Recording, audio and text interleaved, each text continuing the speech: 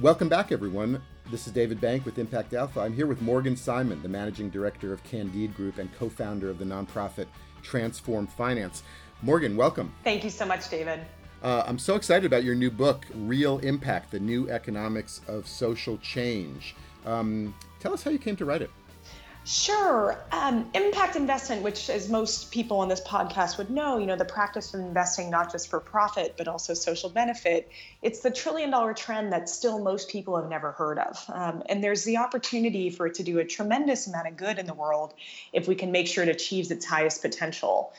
But we also need to learn to become more conscious consumers of impact investment and not just assume that investment is social because we're told so, but because it's really making verifiable systemic change and holding true to social justice values. And I recognize that at this point, I've been working in the field for over 17 years. I've had the opportunity to work with endowments, foundations, individuals, looking at about over 150 billion over that time, that I had pretty unique exposure and experience to not only share with investors, but with anyone inspired to leverage society's resources towards social change. So while my experience moving large portfolios into impact is directly applicable for any number of investors, from individuals to endowments and foundations, it also raises many larger questions about the role of money in society, which deserves to be a topic of conversation amongst global citizens looking to build a more just economy. And I feel like that is a very large group of people who have not gotten to be part of the impact investment conversation. And my hope is that this book can certainly be helpful to established impact investors who are trying to deepen their impact, or people who are curious to join the conversation, but also to the next generation of people who are just really excited about social change, and particularly given the incredible needs of the present day, and want to understand how to leverage finance in a way that can be effective and not intimidating. So that's hopefully the gift that I'm able to bring to the community. Well, it's interesting. You throw off, moved $150 billion, fairly blithely. I'm not sure there's a lot of social justice activists who can say that. On the other hand, I'm going to say influenced rather than directly moved, but yes, that is a legitimate number. I'll stand behind that. And then on the other hand, there's not a lot of finance folks who have the social justice and social activism experience that you do. So you're actually spanning two worlds, it seems. I think that's right. And I think it's two worlds that desperately need each other, and that could do so much better work, both sides, if they were able to really be in that conversation together. That I think sometimes in the social investment world, there's the assumption that you can kind of just put the social on top, that if you're reasonably educated, you're reading the New York Times consistently, right, that it's easy enough to kind of intuit what are the needs from a social and environmental perspective. And I think to some degree, there's some validity in that when we think about things like climate change that hopefully we can agree we need to address, and that there's legitimate investment strategies to do so. But we're never going to capture the depth of nuance in terms of how to do these things effectively if we are not taking as much direction as possible from the grassroots activists who are living this reality day in and day out and really know best what their needs are and the needs of their natural environment. And then on the flip side, there's a lot of activists who I think often don't want to touch the themes in finance and investment, one in part because they really have been culprits of so many terrible things in the world. And at the same time, there's so much opportunity there.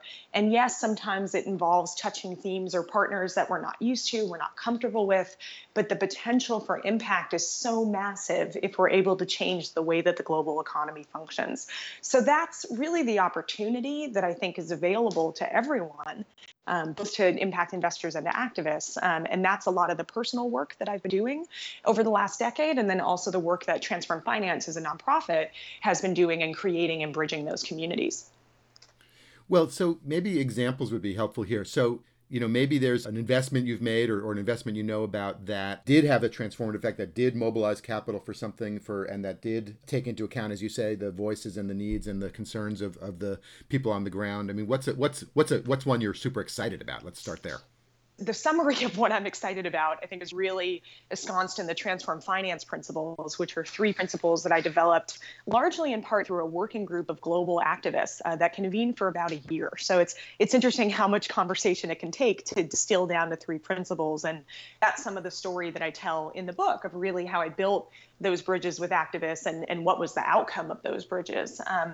And those three principles, without any further ado, so engaging communities in design, governance, and ownership of enterprises. I think that ownership piece being especially critical because that's what ultimately changes the balance of asset accumulation and power in society. The second is the idea of non-extraction, that impact investments should add more value than they extract. I really hope that that's the type of principle that would relate at a heartfelt level, right? That no one wants to extract value from people, and particularly for historically disadvantaged communities. And then the third piece is balancing risk and return between investors, entrepreneurs, and communities. And that oftentimes the kind of divine right of capital of assuming that our risk should be reduced as much as possible without thinking about the risk on the other parties, or are they getting their kind of fair share in that process, kind of gets left out of the conversation. So there winds up being a lot of impact investments that are better, but that doesn't necessarily mean they're fair in terms of how they're constructed. So when I look at the types of investments that get me really excited, that fulfill those sorts of principles, one of them is a group called Uncommon Cacao. This is perfect because this is cross promotion because we've had Emily Stone on the program with an interview with her. So we'll point people to the Uncommon Cacao interview and tell us why that strikes you. Sure. Uncommon Cacao, what they found is that it's very easy to just pay farmers a little bit more, make them a little better off, but still fundamentally keep them in a relationship that's extractive, where they're receiving a tiny percentage of the ultimate value that's being created. And what the company did by being able to harness the trend of direct trade that we've seen in things like coffee and the success of firms like Blue Bottle, to be able to create that direct trade market for cacao, where they increase the quality of cacao by working with farmers and then are able to give them a much higher price. And then beyond just a better price, a fair price. And part of that is that they have implemented a margin cap, which ensures that the majority of the value of a transaction has to go to farmers, or at least to the farming associations. And then there's also a farmers fund that is able to support some of the collective action projects that they're looking to form. And then finally, the opportunity for some ownership in that.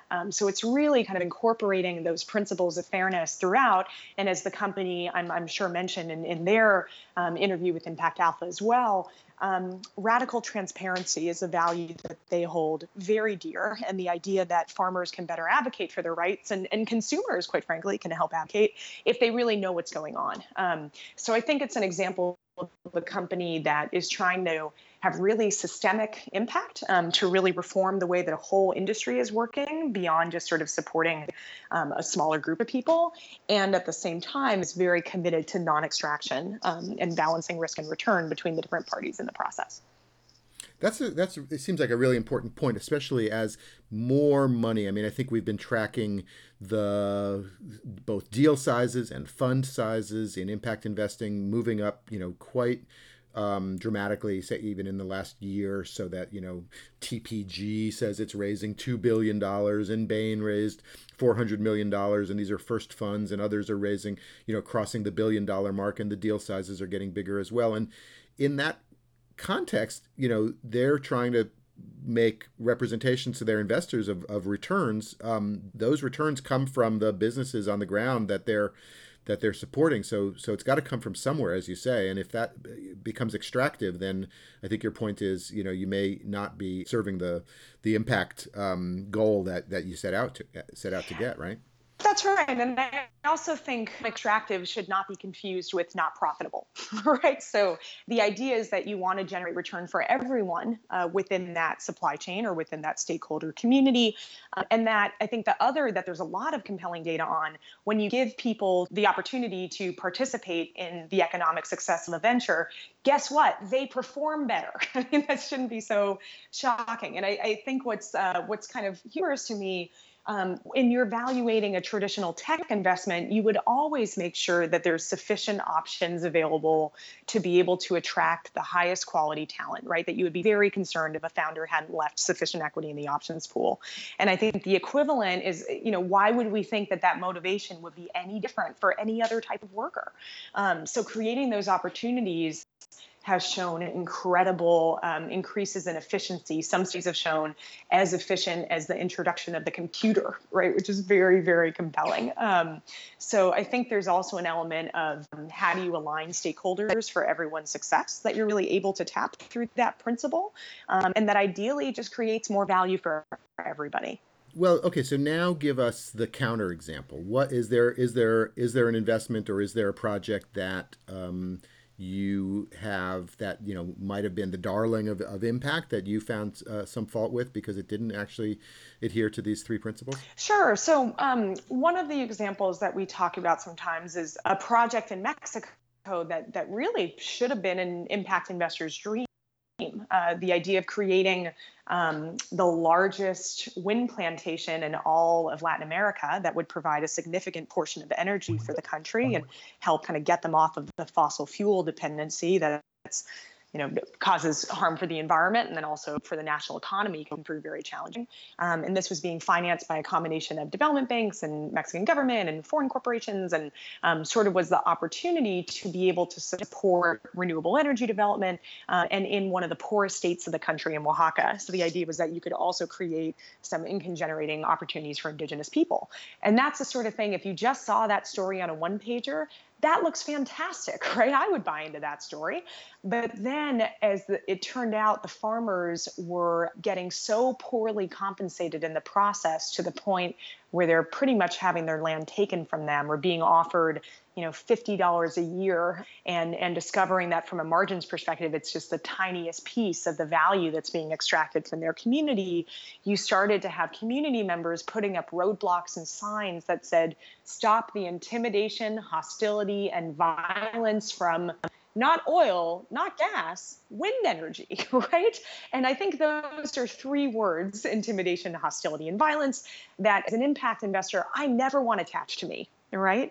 And it seems like it could have been so easily avoided if there had been a much more thoughtful process in terms of how to engage the local community and to respect their intelligence a bit more, that they might notice that the project is more profitable than $50 a hectare would imply. And I think the other really tragic story in that, beyond the fact that the investors really lost their shirts when they had to stop the project, hundreds of millions that have been invested, but that it means the country didn't get wind energy. And that is a tremendous loss from an environmental perspective.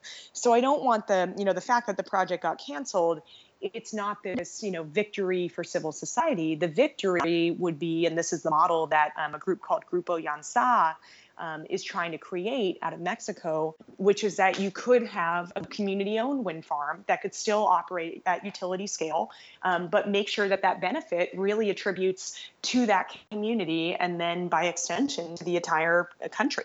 I also want to kind of note within that that I think community engagement is also a form of risk reduction, because when you have that sort of form of license to operate, but that goes beyond CSR to actual benefit to communities, this just serves everyone. It serves the security, the investment, and then serves the ultimate impact. So it seems, so just to tie it back, it seems like you're making both sides, the social activists and the finance types, uncomfortable, but there does sound like there's a way out, which is actually requires both of those stakeholders to really engage with each other, and many stakeholders to engage with each other. That's right. I mean, I think in general, the moral of the story is not that we have just tons of bad actors running around doing terrible things. It's that we have lots of really thoughtful, smart people on both sides of these conversations that could be learning and growing more together.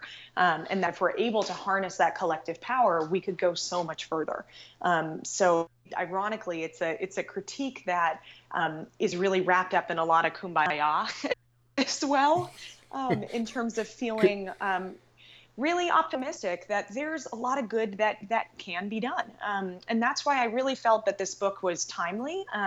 As you're saying, as we're starting to see incredible scaling of impact investment, that if anything like the JP Morgan projections are correct, it's going to be 10 times as much as official development aid.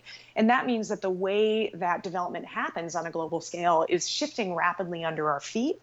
And if we don't start to get a handle on making sure that we're really including civil society, and that we're really being thoughtful about what impact is, we could wind up investing in a lot of the wrong things. But I think it's early enough that we can avoid that. I think it's early enough for us to be proactive and need to think a little bit differently about how we spend our time and our resources to build the types of even beyond professional networks, but personal practices and solidarity that it takes to really do this work effectively. Well, tell us about what you're doing. What is Candide Group? Candide Group is building 100% for impact portfolios with really deep social justice values. So we try to follow the transform finance principles as much as possible.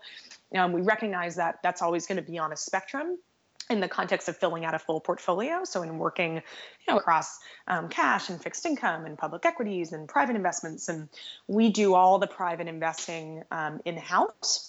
And then we work with other managers in terms of other asset classes. And we work for two asset bases, Pi Investments, for the last 5 years. And many folks may know us, myself and my partner, and Nair Ben-Ami, as Pi Investments. So this is a rebrand as Candide Group, given that the last close to 2 years, we've also been working with the Libra Foundation in supporting their portfolio. So that's the two asset bases that we work with. We're really limited to those two. We're not seeking other clients, and just really love the opportunity to go deep with those two families and be able to try to really show by example what impact investment can do.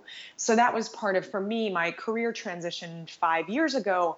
I was the founding CEO of Tonic, and had wanted to show that you could do a more social justice, then launch Transform Finance with Andrea Armeni to really help transform the field and do that organizing work. And then I was hoping as an investor to really build some model portfolios that could show people that you could really stand true to your values while still implementing 100% for impact approach. And I'm proud to say that Harvard Business School did a case study on us last year that's now being taught in various business schools on the how do you get to 100% through that sort of impact approach.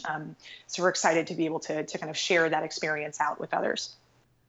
100% is becoming a kind of rallying cry. We did have Lisa Pritzker-Simmons and Ian Simmons from Blue Haven Initiative on recently, and they're aiming at 100%. Is that a feasible goal? It absolutely is. So in the last 5 years, we've moved Pi Investments to just about there. And I guess the one thing that I would say is that we still really have to be conscious consumers about what impact is, right? Because I think you could very, very easily move your portfolio into things that are doing something mildly good, but are not really going to address structural inequalities and challenges within society. So that is the caveat, that I think there is still more work to be done to make sure that those investments are ever more impactful. And I often say, we don't want the best to be the enemy of the good. I think one of the things that happens sometimes, it's pretty hilarious, is that a foundation will be debating whether or not they want to move into impact investment, and they're concerned that it's not quite impactful enough. So, okay, we'll just stay in Walmart and Chevron, right? The idea of, just accepting the status quo puts you so far out of your value set. Doing something is certainly better than nothing. But at the same time, we don't want the good to be the enemy of the best, in that we don't want to kind of stop being content at good when we know that there's still more out there that can be done and more models that need to be innovated on. So that's kind of the hunger that I feel I still carry. And in the meantime, still want to make sure to be supporting a number of the managers who are really kind of pushing the boundaries and doing the best they can within the confines of the current market. So 100% isn't even the end of the road. There's always another hill to climb after that, it sounds like. What would you give? You gave us your three takeaways on from the Transform Finance work, and maybe you'd want to restate them. But I was going to ask you, if you had three things people would take away from the book, what would they be? Sure. So I think from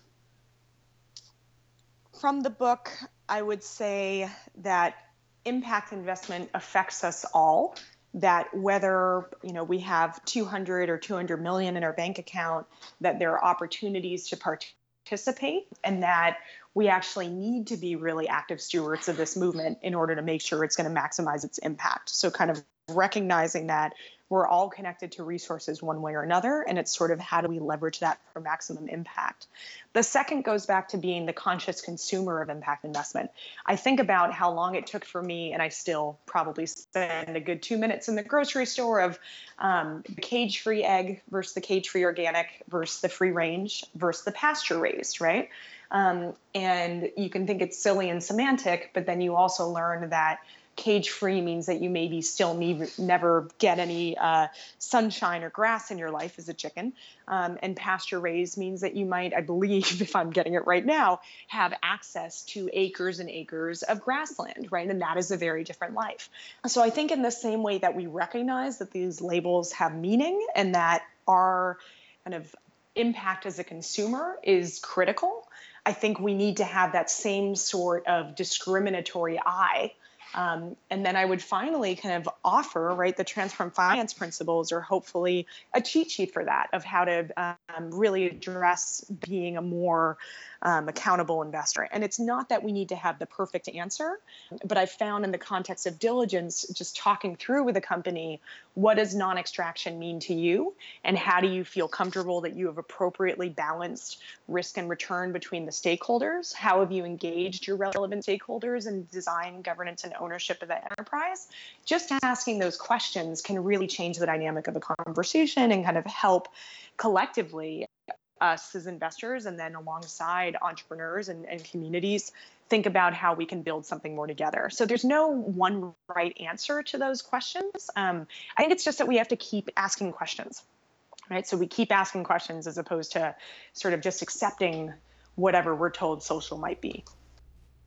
Terrific, Morgan. That gives us all a lot to think about. The book is provocative and exciting, interesting read, and I hope it does great. Thanks for joining us, and thank you for all the good work you're doing. Thank you.